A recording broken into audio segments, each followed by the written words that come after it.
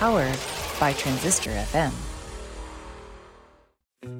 Welcome to Friends, Foes, and Neither. Do not adjust your podcatcher settings, as what you are about to hear is real.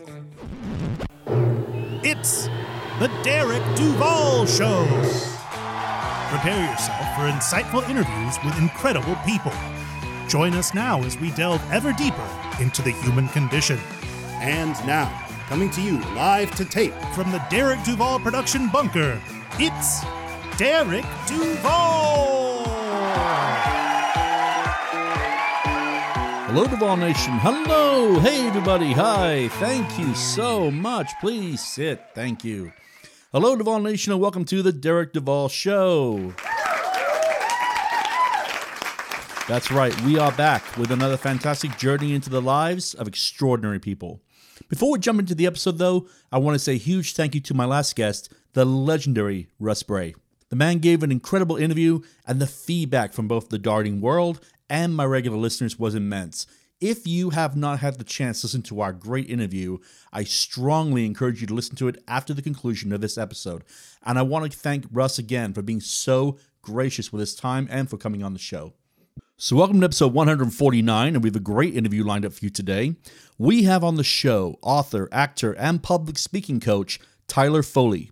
Tyler will be talking to us about the myth around the fear of public speaking, his work on the cult horror film Freddy vs. Jason, how challenging a Hollywood audition can be, overcoming a severe health crisis in his teens, and we will be talking about his book, The Power to Speak Naked, How to Speak with Confidence, Communicate Effectively, and Win Your Audience.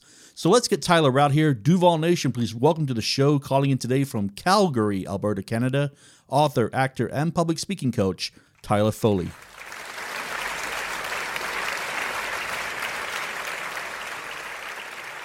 Hello, Tyler. Welcome to the Derek Duval Show. How is the weather out by you today? You know what? It is glorious out. It's a beautiful fall day.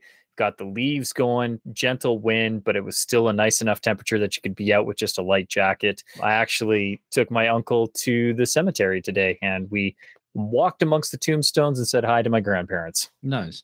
So I start my interviews off the same way, and that's how has it been for you to navigate the COVID-19 pandemic? You know, it's been really, I think with everybody, it's been weird and wild and wonderful. You know, the thing that I found interesting was how what was normal became abnormal, and what had once been out of place became commonplace.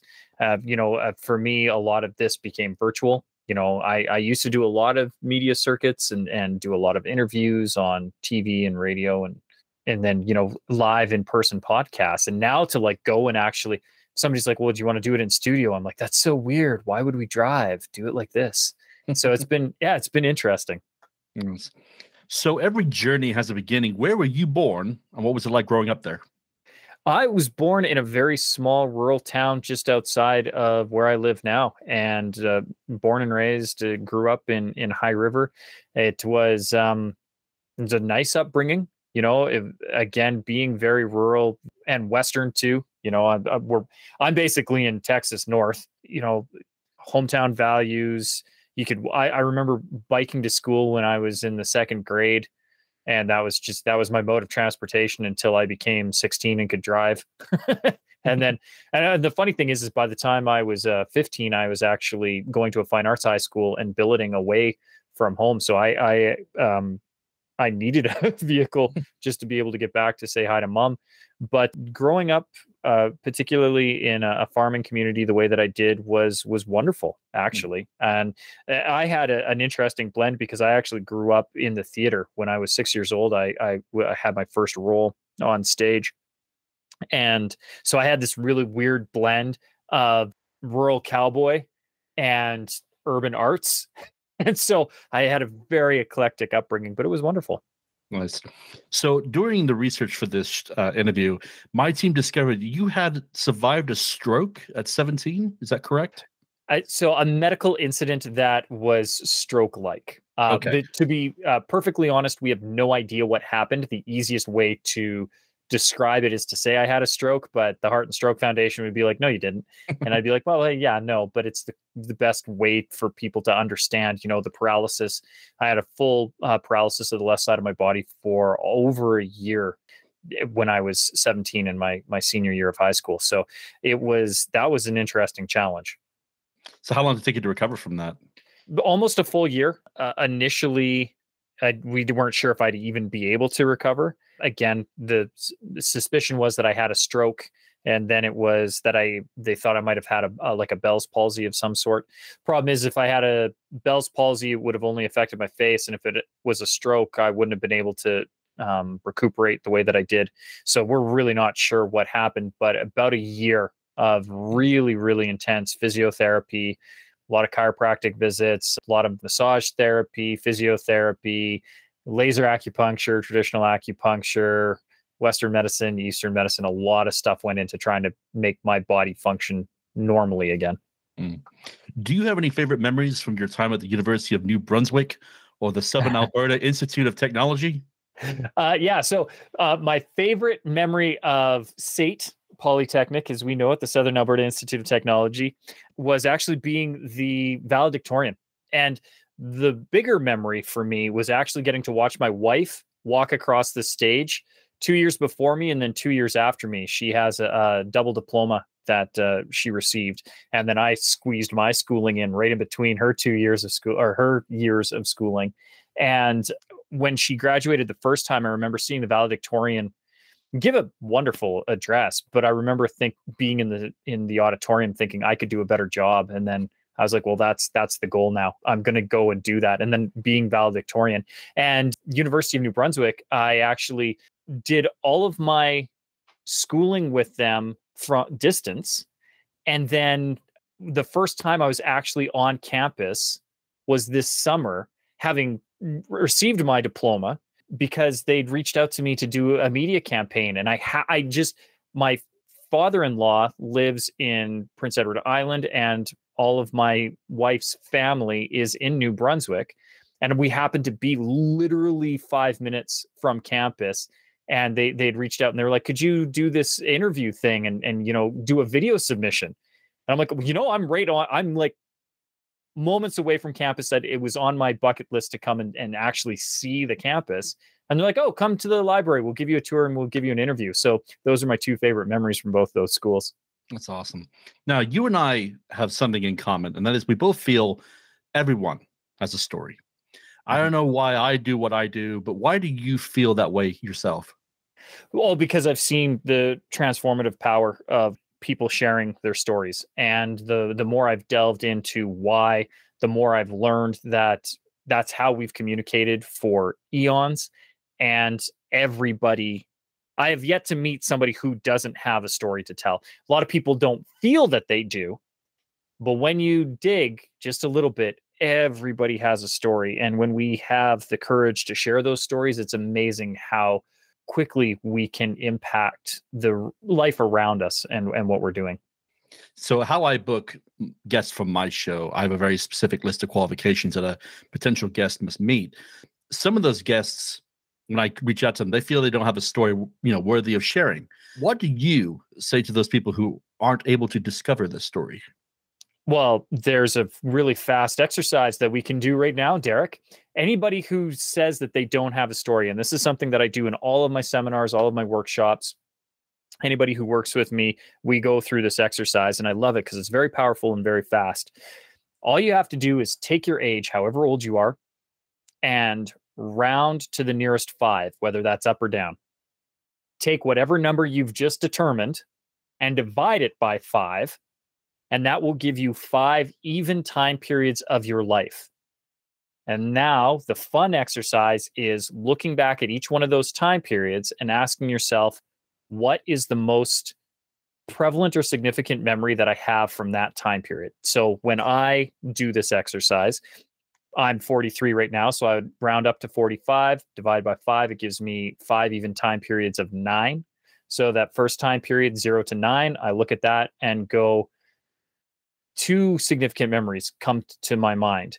The first one is the first time I was ever on stage and the sound of applause and the feeling that I got from a standing ovation. And that's the other thing with these memories is they don't have to be like these vivid pictures. They can be a feeling, they can be a sense, they could be a smell, color. I've had people who have very vivid, clear memories, and then I have people who have kind of like just a feeling that comes. So whatever that memory is, it doesn't have to be this vibrant, bright picture. For me, again, it's a sound, it's the hearing of applause, and it's a feeling of warmth and joy that comes over when you get a standing ovation. And then the other clear memory that I have literally happened 2 months after that, almost to the day.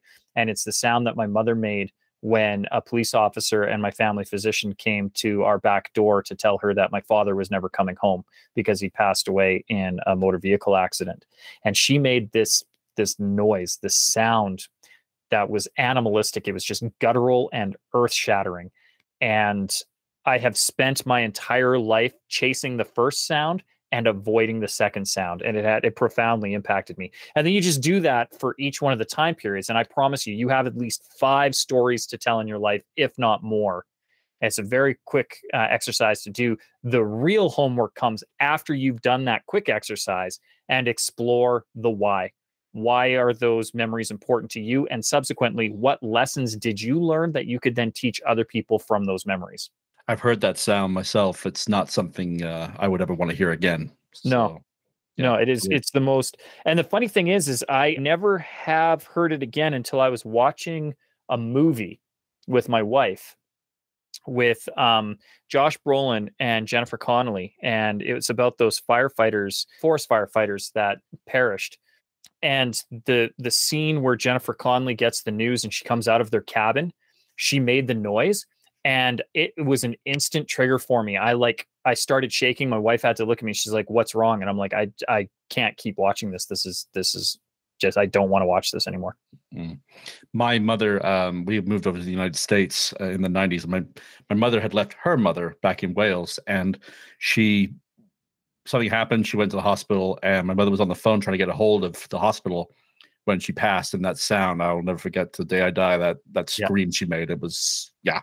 No, it etches itself into your subconscious, into your soul, and it is one of those things where, it could keep you up at night if you let it. And I never want to hear it again. Absolutely. So moving on, how hard was it for you to get established as an actor? Remarkably easy. That's the funny thing, because I didn't have to do anything because I was 6 years old, and my uncle had overheard a casting director complaining about how hard it was to find a small boy to play Tiny Tim. And he was like, "Well, how small do these boys need to be?" Because my nephew is a wee tiny man. And so he ended up getting her card, and I ended up going and auditioning. And frankly, talent had nothing to do with it. I just happened to be the right physicality. And because I was so young, I wasn't afraid to, be up on stage. So from that point on, I kind of I had an in. And I was also naive enough to think that I was a superstar I was a big fish in a very, very small pond. So I had a very healthy ego when I first moved out to like where real actors were in Canada, out in Vancouver. And I didn't even know that it should be hard, apparently. And although I've had my struggles booking, they were never a thing that I ever worried about. And I think that was one of the luxuries that I had, was that I was never concerned about, if I could make ends meet acting. I just always did. And so it takes the pressure off. And it's amazing how, when you don't have the pressure of working, how easy it is to just go and do and work. I started watching that show, Barry, a couple of months ago. And the scene where Henry Winkler is there and he's auditioning for like one part, he's like, gives 3 versions of like, "This is me, eating at the table." He's like, no. And he does this another version at the side and what have you. I've never actually gone to an audition, so I guess I figured that might be what that might be like. It's actually very, sometimes they ask you to give it differently, and sometimes you just nail it. And they're like, "That's great."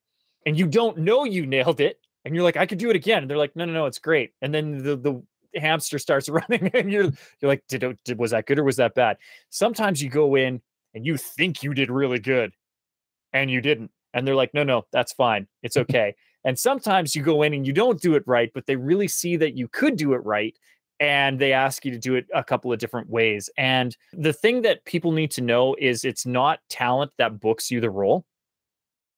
Talent is what got you the audition.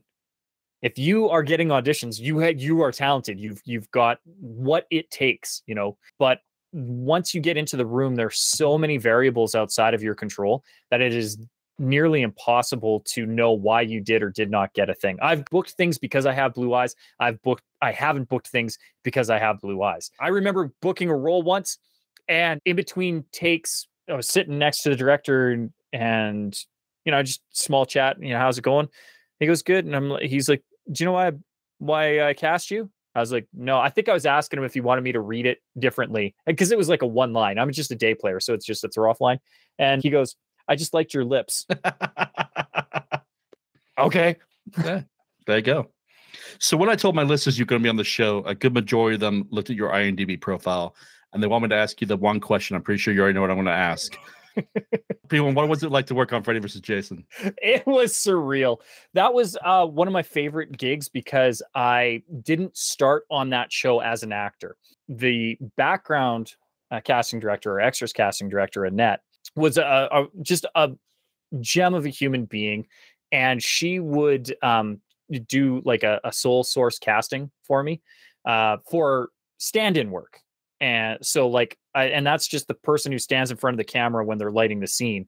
And sometimes you look like the actor. Usually you just are generally the physical size of the actor. And in this case, it was Jason Ritter. And I just happened to be close proximity to him. So I was doing a lot of the stand-in work. And then I got to do a little bit of photo doubling and some minor stunt work, because again, I was so close in physicality to him that they were just like, well, he's already here. He's already close. Let's just do that. I got to do so much work on that set. I was probably on it for about 2 months. And then they had a script rewrite right near the end of filming. And what they thought were going to be just background roles, they needed to actually upgrade to an actor role. And because I'd been on there and because Annette knew it, and it was part of her casting overview instead of main casting, which was already done. So she ended up getting to cast it. She's like, well, Tyler, do you want to do this student role? And I was like, sure. And then it was cool because it was all the rest of the work that I had been doing. Robert Eglin, who plays Freddy, wasn't around. And I was doing a little bit of stunt rigging and helping out with some of the scenes where he's going through, he's blasting off like propane tanks and they're like shooting. I got to help with the rigging with that, to actually be on set and then be like 3 feet from him. Having grown up watching Nightmare on Elm Street was like, honestly, I was just a kid in a candy store at that point. It was the most surreal thing that I've ever done. It was awesome. Okay, Duval Nation, we're going to go ahead and take a small break right here, but we will be right back with the conclusion of this interview with Tyler Foley. May I suggest you take this time to refresh that drink and take some super long deep breaths. You know that's right, Clouseau style. Out with the bad air, in with the good. Out with the bad air, in with the good. Please give your attention to a few friends of my show, and we will be right back. Hello, my name's Callum. I'm one of the hosts of 1001 A Film Podyssey alongside my friend Jake, who isn't here. Each week, me and Jake will discuss a film included in the film reference book 1001 Movies You Must See Before You Die. Which films, I hear you ask? Well, the only criteria for the films we pick are it has to be in the book and it has to have been made between 1960 and present day. Just to start off with, we may explore earlier decades in later episodes, we'll just see how we get on. Ahead of recording, one person will pick a decade for the other person to select a film from. This will be kept secret and revealed live on air, which I'm sure will be unbelievably exciting. For the first episode, it was Jake's pick, and obviously I had to know ahead of time which film we were discussing. But at the end of the episode, Jake picks out a decade for me and I reveal the film, ready for next week. So we'll rate each film and place them in a master list in order of how much we enjoyed them, and once we're done in 58 years or so, we will hopefully finally be able to answer the question, what is the greatest film of all time that was made between 1960 and present day and included in the book? Does that make sense? Hopefully. If not, sorry. So subscribe wherever you get your podcast from, and the first episode is released right now. It's live, so I hope you enjoy it. Thank you for your time, and goodbye. Cheers. Duval Nation, Derek and Mindy Duvall here to talk about Jerky Pro, the standard in premium beef jerky products. The Derek Duvall Show and Derek and Mindy's Fun with Movies is proud to be sponsored by the team at Jerky Pro. As a veteran, I am always the first to support veteran-owned businesses. Setting up shop in 1987 and founded by military and paramilitary veterans, they have set the bar for how beef jerky is processed, flavored, packaged, and sold. With strict quality control standards, Jerky Pro offers many flavors that are sure to please any beef jerky connoisseur. From the standard original flavor to honey glazed, peppered, teriyaki, sweet barbecue, or, if you're brave enough, the fierce red hot, there are many flavors guaranteed to entice your palate. Offered in various sized packaging, use promo code DUVAL37, all in capital letters, at checkout to receive a 5% discount. Remember, folks, if your beef jerky is not making your mouth water, then it's not Jerky Pro beef jerky. Jerky Pro, the standard in premium beef jerky products. Hi, this is Glenn. And this is Sonia from Echo Valley. And you are listening to The Derek Duvall Show. Here's a song called Faces in the Mirror from our album Anarchy and Alchemy.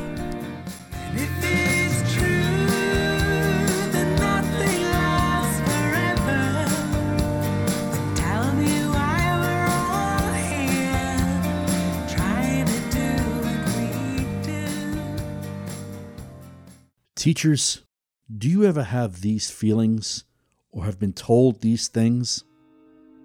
Do you want Kleenex for your classroom? Maybe you should think about buying your own, with your own money. You get the summer off, you can have a second job. Do you really need a pay raise? Oh, do you need to use the restroom? Maybe you can do that in the 3 minutes while students are changing classes. Boy, sure hope your room doesn't descend into Lord of the Flies in that time. Oh, things are going pretty good for one. Surprise! Budget cuts! Well, you're in luck because we've got a book just for you. Hi, everyone. It's Katie Kinder, educator, speaker, and author of Untold Teaching Truths. I invite you to purchase my book and join this journey as we talk about the wild world of public education. Part memoir, part strategy. It is available on BookBaby, Amazon, or wherever books are sold. Teach on, warriors. We've got this.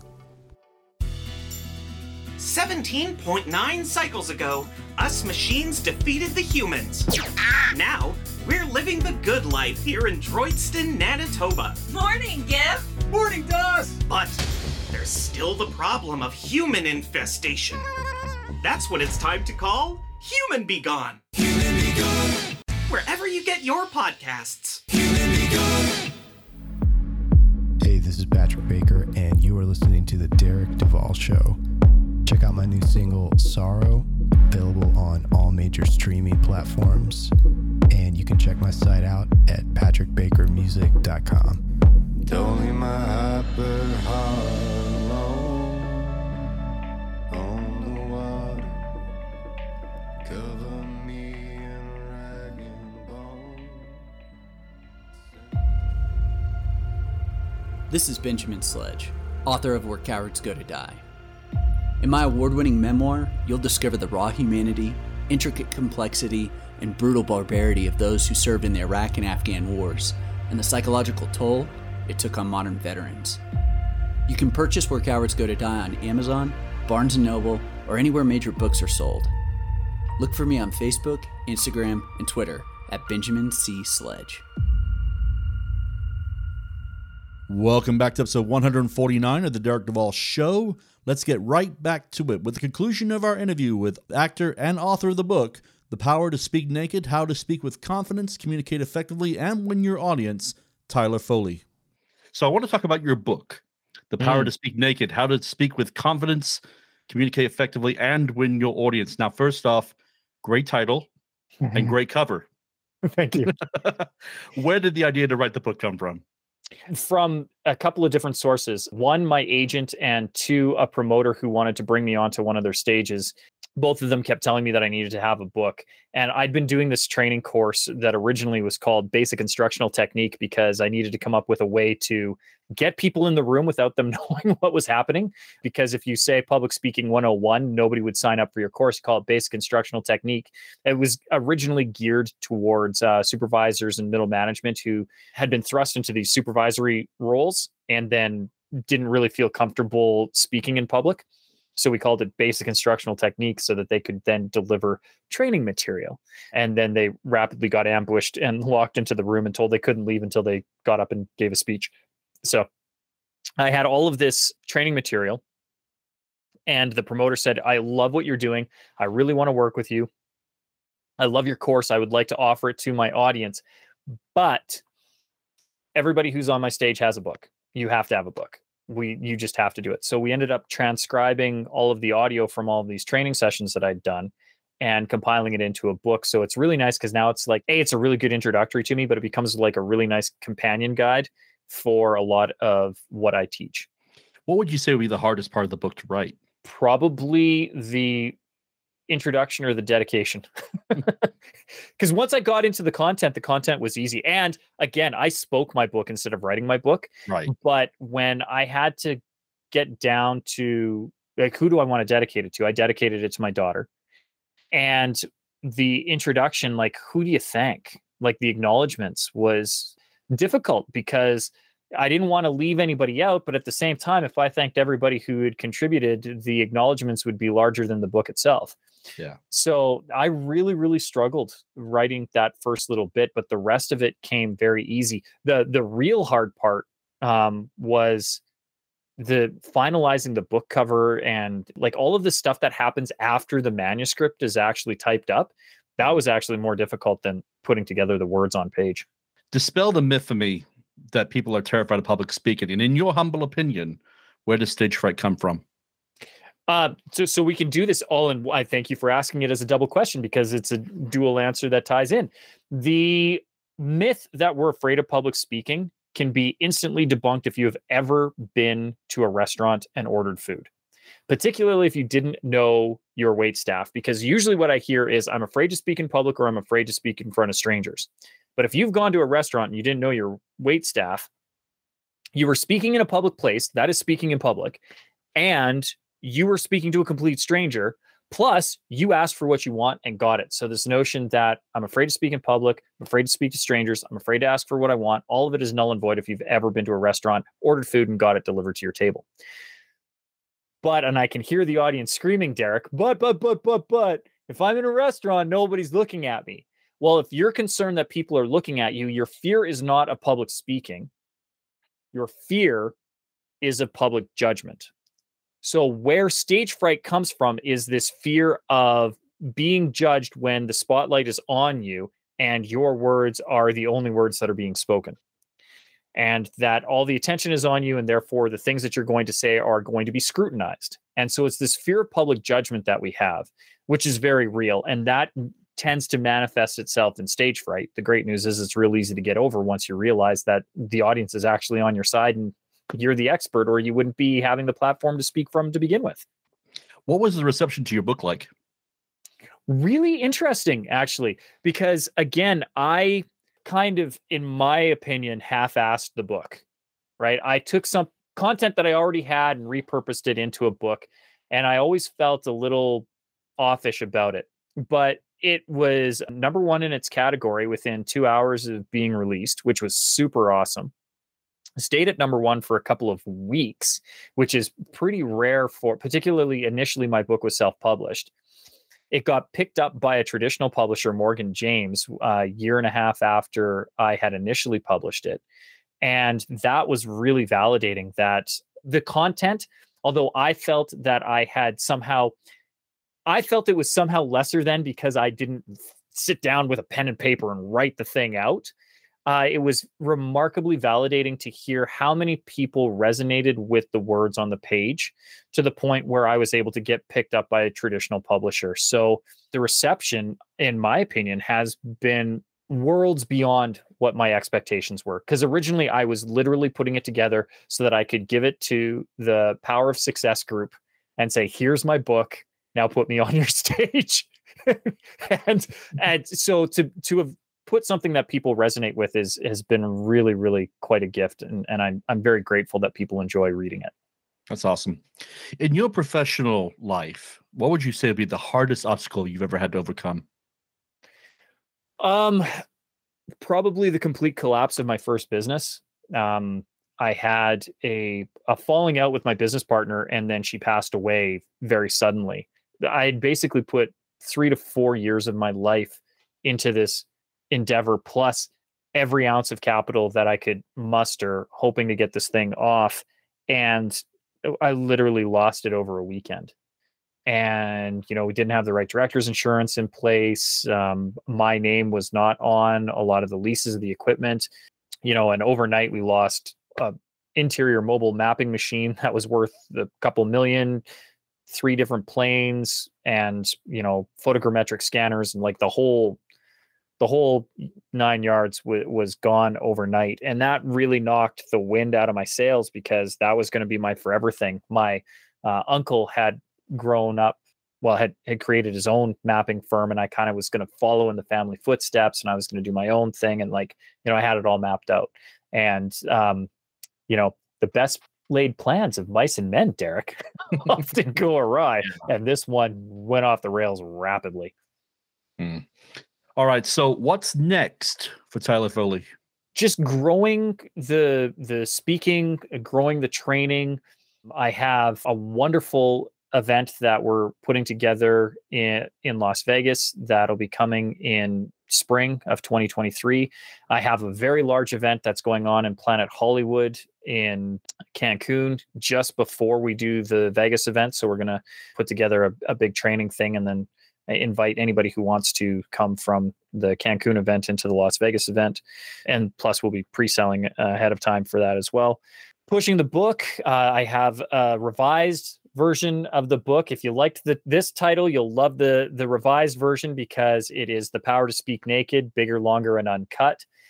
So we'll be giving some extra bonus material in there, and it's a little tongue in cheek. The thing that makes me laugh the most about it is Morgan James has picked it up, and Morgan James is traditionally a Christian publisher, and I managed to get that title past them before they realized kind of the innuendo behind it. So my apologies to David, who is the president of Morgan James, but I'm a cheeky guy and I like it.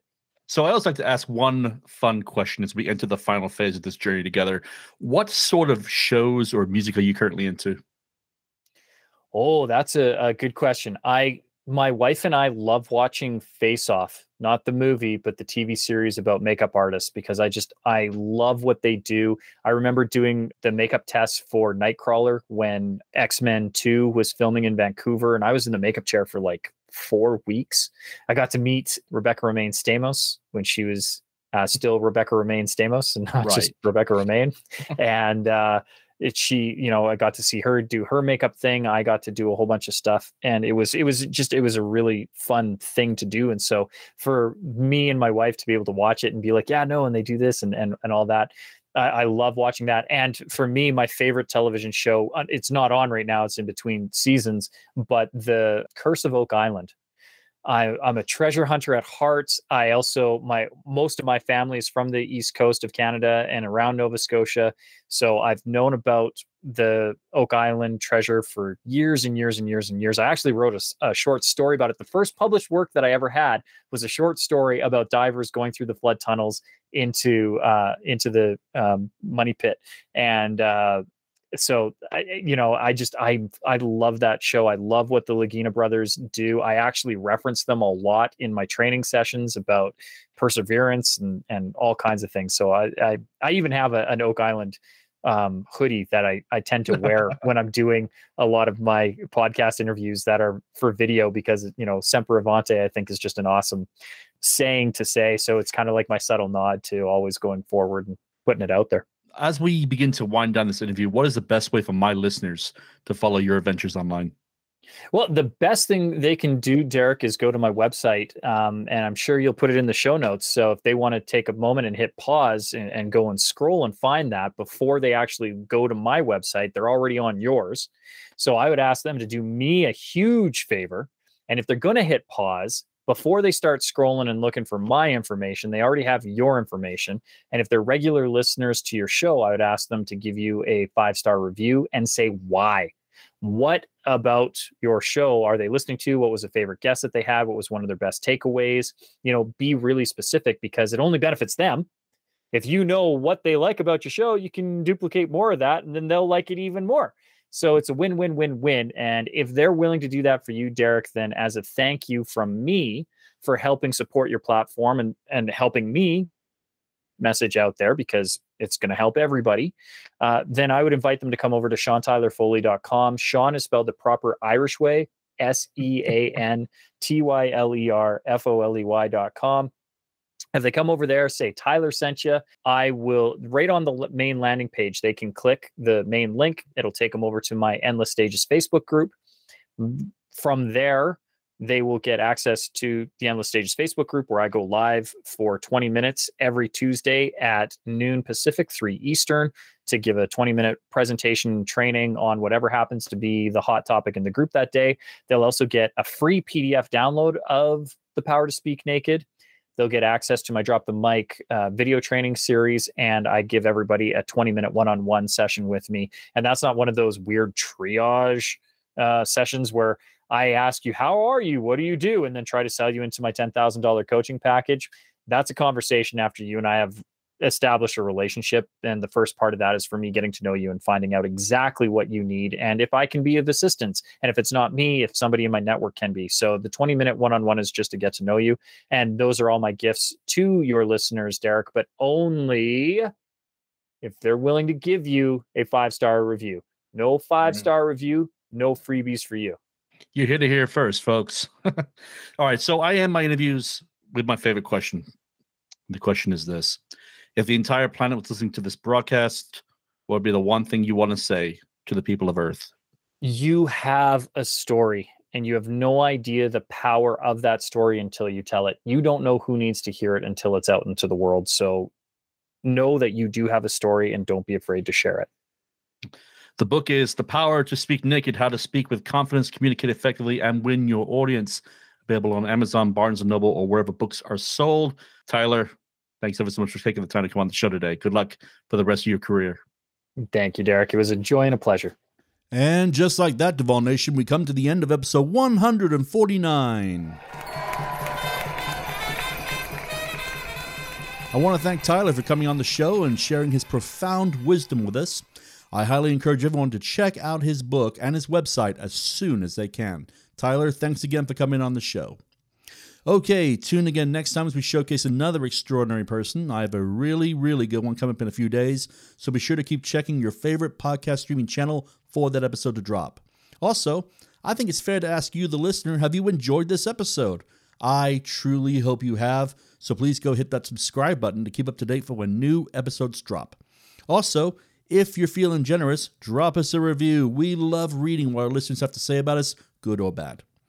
We are still enjoying our partnership with the amazing TeePublic. The Derek Duval Show has a great little store on there with everything with our logo on it, including magnets, stickers, and mugs. Plus, we have some really fun t-shirts on there that Mrs. Duval and I added ourselves. So please go to our website, DerekDuvalShow.com. Go on the banner on the left that says merch. Click that, and you will be taken to our store on TeePublic. And once again, I want to thank them for being such great partners with the show. So on behalf of myself and the entire team here at the Derek Duval Show, I want to say to each and every one of you listening, start a conversation with a random person today, whether it be waiting in line at the supermarket or whatever. You will be amazed at how it makes you feel to connect with a random human being. Now, don't be creepy, of course, but be genuine. Trust me, it feels amazing. Nostar, God bless, and see you next time, Planet Earth.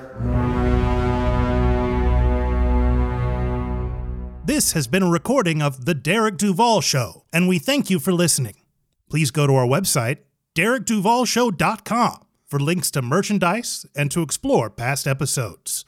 Please find us on social media on Facebook, Twitter, and Instagram at Derek Duval Show.